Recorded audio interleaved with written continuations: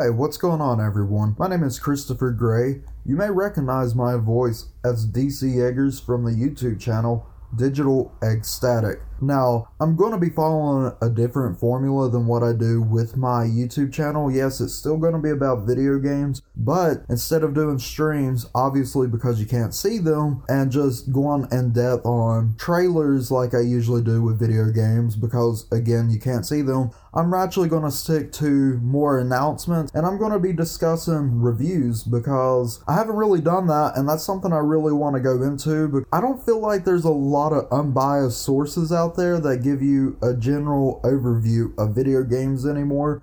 It's more, it's good or it's bad. There's never an in-between line anymore. It's just the company's either bought or they're not, and you get what you get. So, bringing me to that, I'm going to talk about a few announcements today, and I got a few reviews, and then next episode will probably follow the same formula. We got more announcements coming then, and then we'll talk about other reviews. I want to catch up on all these games that come out within the past 2 to 3 years. Even though they already have reviews, I feel like I can give them justice yet again. And especially since a lot still have continued support to today with DLC content. So let's get started. In the past week, one of the biggest things that we have received in the general news is Sony has finally confirmed our first details on the PlayStation 5. That's incredible to think that the PlayStation 5 is right around the corner. It just feels like the PlayStation 4 and the Xbox One dropped yesterday, but here we are talking about the next generation of consoles. Now, I would go so much more in depth with hardware on the console, but the truth is, I don't know a whole lot about hardware. I know a good bit about software, which are games, downloadable stuff, and pretty much what you run on the console and the hardware itself. But when it comes down to the hardware, I just don't know much. I know the PlayStation 5 is supposed to have a solid state drive, which, what I know from it, it'll make games run a lot faster, and when you're trying to load things up, it'll run that a lot faster, so that's great. That's about all I know, other than apparently they have something called ray tracing, which from what I can tell, if you have a 4K television, it should run your games at native 4K. But the thing with these statements are, they can make the console extremely expensive because these are new type of things that consoles haven't had before. So I'm a little worried about that, but Sony has confirmed that the PlayStation 5 or whatever the next console will be called, the price will be fair, or the price will be something that fans will definitely like. So I'm hoping that at most it's a $600 range. The PlayStation 4 was $400 on launch, and that's not too bad. I was able to afford that. I know a lot of people on launch can't afford something like that, but for a first console, especially when the PlayStation 3 was almost $700 on launch, that's really good actually. So the two things I really want to talk about with what Sony confirmed, because these are things I can go on for days. The first thing is an idea of the release date. They have already confirmed that this year, the PlayStation 5 is not coming. Whatever the next console is called, we are not seeing it this year. And that makes sense. I was not expecting it for this year whatsoever. We haven't heard enough until just recently what the new console could be. So I'm thinking we're going to see it next holiday season. 2020, around November, it should drop. And that gives plenty of time, especially here in the West, Black Friday and all that jazz. We should definitely see it then. And my idea of a price range is going to be about $600. With what they're claiming, that sounds fair. It sounds reasonable. It seems like something I would like to buy at that price. And the other thing I really want to talk about, backwards compatibility. They didn't say if it will be able to play PlayStation 1, 2, or 3 games, but they did confirm that the PlayStation 5, the next PlayStation, will be able to play PS4 games. Now that's incredible. That gives me more incentive to actually buy the PlayStation 5. That I was so weary of buying the PlayStation 4 originally due to the fact that they didn't have no backwards compatibility. I had all these PlayStation 3 games, and I didn't have the space to really put it, so my only conclusion was I have to sell the PlayStation 3. So this really helps out because now when I want to go to upgrade, I can trade in my PlayStation 4 and then get the PS5, and still all these games I have for the PlayStation 4 I can still play because I have roughly around 30-40 games just for the PlayStation 4. And backwards compatibility for it, I'm hoping, is more like the PlayStation 2. If you don't know how that works, pretty much what it was, you took the disc of the original PlayStation 1 game, you put it in, and you just played the game. That's all you done. However, in order to save it, you did have to have an original PlayStation 1 memory card, which is fine. They weren't expensive, and it was easy to get. However, Xbox One, they started to backwards compatibility onto their consoles. It's nice, but at the same time, it's a little dreary how it worked. You have to be on the internet, first of all, for it to come together. That's bummer because in order to be on the internet constantly, in order to play your original Xbox 360, your original Xbox games, that sometimes doesn't work out like you would think it would, because not only do you have to have internet to play on, you also have to have internet to save the game. Instead of just saving it to the system, you have to save it to the cloud. My internet where I'm at is not the greatest, so I can't sit here and save games because I'm going to wait for 20 minutes. So half the games I have that I'm wanting to play backwards compatible with the Xbox One, I don't typically play because it takes so long. Now, I've been fortunate enough where sometimes they'll load faster than usual or they'll save faster than usual, but overall, it's a very, very complicated way of just playing your old games. So I'm hoping the way that the PlayStation 5 goes, you'll be able to just put your disc in and save it to the console. That would make it so easier compared to how the Xbox One is doing it right now. But I still congratulate the Xbox for at least implementing it. Right now, that's their biggest boost in the console war, is the fact that you can play all of these old Xbox games from the 360 and the original Xbox. That's 2 generations worth of games, and I think their library is over 400 backward compatible games at the moment. That's ridiculous. I'm not going to talk about the PlayStation 5 all day. That's most of what I wanted to cover in announcements. But right now, I want to go into another game that got announced. Actually, 2 games based off a game that came out about 2 years ago. Persona 5 was the original, and the 2 games that just got announced that go along with it is Persona 5 The Royal, which is pretty much the original game, but with a lot of new scenarios, a couple of new characters, and a 3rd semester. So the game's not only going to be longer, there's going to be more to do, which is crazy because the first game, it took me 90 hours to finish. I don't know how many people sit here and talk about gaming and everything and really think about how many hours it takes to complete something. But 90 hours is a lot. Average, most games go to about 30 hours anymore for an RPG, which is role-playing game. 30 hours is good, but 90 is just crazy, which is great. I'm not complaining. More the better. I have seen some people actually complain about it, but I'm not. I think it's great, so seeing probably an additional 20 hours added to it, I'm totally buying it. I can't wait. But the big disappointment was the second game that got announced. They teased it for a whole month. Persona 5S, which came out to be called Persona 5 Scramble. And the reason why this upsets me is because it's like a Dynasty Warrior type of game.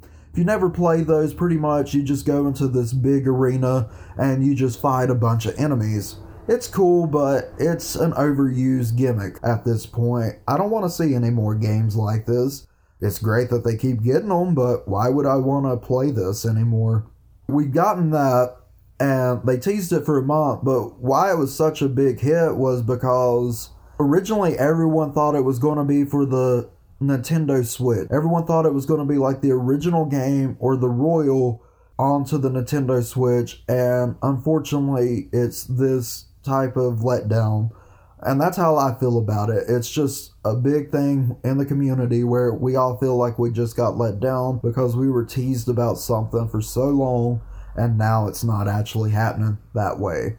what can you do? That's what I'm going to deal with. I'm probably not going to play it. If I get people who say, hey, can you do a review on this game? Then at that point, I might play it. I might rent it from, say, Gamefly or Redbox, but I'm probably not going to buy it. It's not my cup of tea in style of video game like other ones are, but again, I'm one of those people who'll give anything a shot at least once. To move on from that before I get more upset with the Persona 5S, let's talk about E3. We already have confirmed that Sony dropped out of E3 this year. They confirmed it last year that they were not going to be at E3. They've been out of the game for several months. Now, EA recently just confirmed that they will not have an actual show at E3, which that's not too surprising, continuing on with last year where they didn't have their E3 campaign going, which is fine. But Xbox looks like they're about to come in swinging hard because they have a whole stadium set up, and they bought out they brought, I think, 6 studios last year. I can't wait to see what they have, because when it comes to exclusive titles, Nintendo and Sony have been the top heavy hitters with that. They've had all these games such as Super Smash Bros. On the Nintendo, Legend of Zelda, and all of that on the Nintendo. But then PlayStation has Bloodborne, Persona 5, Neo, and everything in between you can think of. The new God of War. It's crazy what they got. You could name names off for games that they've had exclusive to their console over and over again, but Xbox just hasn't done that with this generation. They've had 2 or 3 really good solid hits, and then that's been it. Not like Sony, where they've had like 10, 15 games and they just keep dropping them every year. It's going to be something crazy at E3. I know Square Enix, the company who's made Kingdom Hearts and the Final Fantasy games, they have their own public thing that they're going to be doing. Aside from that, I'm not too sure who else is supposed to be at E3. I believe Bethesda, who's made the Elder Scrolls and Fallout series, will definitely be there. But they're not going to be showing off their biggest game that they just announced last year, which is the Elder Scrolls 6. And we don't even have a name for it yet. They've already stated don't expect the game this year and probably not next year. And we're not seeing Starfield, which was a game rumored for years, and they finally announced it last year. Those 2 games right there are ones that we will definitely not see. But I'm done talking about news for today. Now we're just going to jump into reviews, because I want to talk about some games. That's what we're really here for, right? The first game I want to talk about, this has by far been my favorite game of the year. I don't think it's been the best game of the year so far, but it's been my favorite. Kingdom Hearts 3. It was a great game, in my opinion. The story, though, was so convoluted because you had to have all this experience from 9 other titles, and it's called Kingdom Hearts 3. And a lot of these titles, they stretch out on mobile systems like the Nintendo DS, the Nintendo 3DS. It just gets a little ridiculous. Yes, they finally added the games to the PlayStation 4 on one disc, but at the same time, it's like, well, it's a little late. The story really is what does most of the damage to why people didn't have the expectations met to this game. Combat-wise, the gameplay was incredible. I felt like it was a little too easy, but they just fixed that with a recent update with critical mode, and the game is so challenging. I enjoy it beyond what I thought I could, because that was my biggest disappointment going through the game. And then we get into the graphics, and graphics are so gorgeous. I didn't think a video game could look this good. This is probably the best game on the current generation for graphics right now. Yeah, there's a few out there that go above and beyond, like The Last of Us, but considering that game originally dropped on the PS3 and then they re-updated the graphics, this game is just something else with the beauty, because you got all these Disney worlds, which are the movies like Hercules, Big Hero 6, Pirates of the Caribbean, etc., coming in, and it has all these different art styles, and you just fit in so perfectly. It's gorgeous and everything. Originally, because of the difficulty in the story, I gave the game around an 8 out of 10, But with the new update, I think it's more of an 8.7 out of 10. I'm hoping that with the future DLC that drops this year, it'll become more of a 9 out of 10 at the very least. I'm more hoping for a 9.5 out of 10 because I would love for this game to be my game of the year.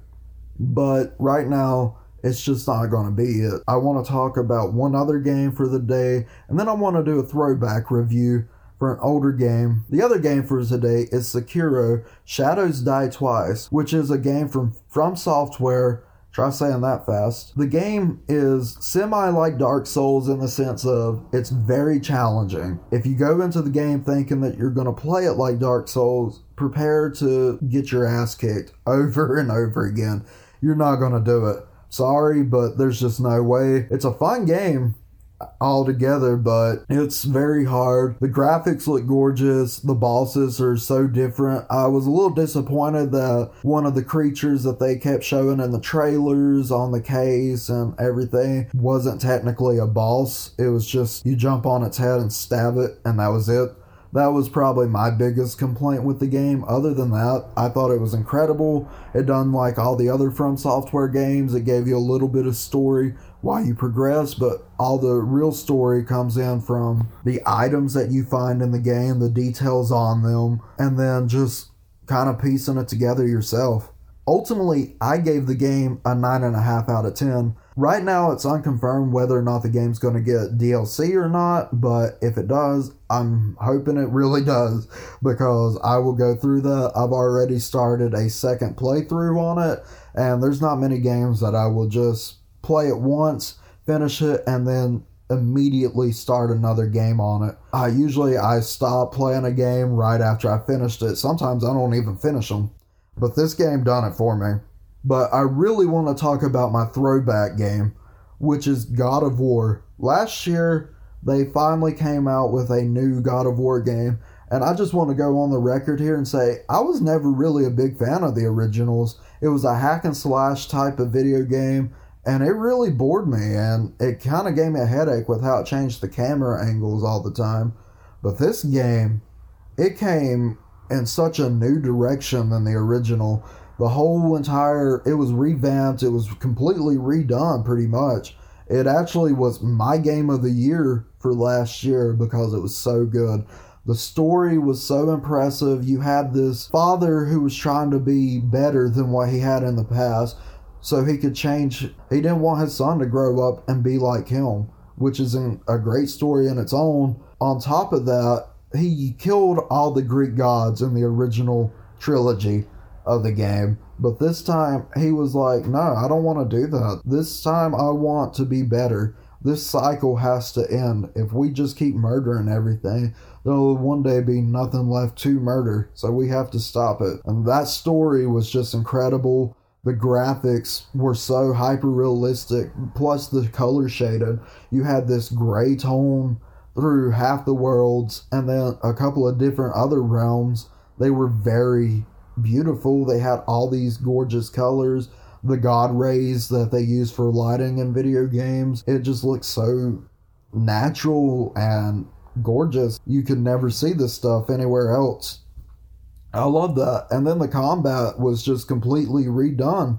The originals where you just hacked and slashed, but this game you pretty much only had one weapon, which was an axe. Yeah, you got another one near the end of the game, but the axe was just great because you could throw it, and it was made by the same dwarves who made Thor's hammer. Of course, you can call it back by raising your hand just like Thor, so that was a really cool touch. I don't know how to explain it, but gameplay-wise, it was incredible. If you can't see where I'm going with this on this game, it was definitely a 10 out of 10. If you haven't played it, if you don't even own a PlayStation 4, I'm telling you right now, just go out, buy a PS4, and buy this game. You will not regret it. If you do, I'm sorry. I don't know what to tell you. But that's really all I have for this show. Next time, we're going to be going over a few more games, and we'll talk about some DLC to Kingdom Hearts 3. And that'll be about it for that show. I'll probably go a lot more into detail with a few other game announcements, like how Borderlands 3 just got some new stuff announced. but I want to save that for the next episode so I don't make this one super long.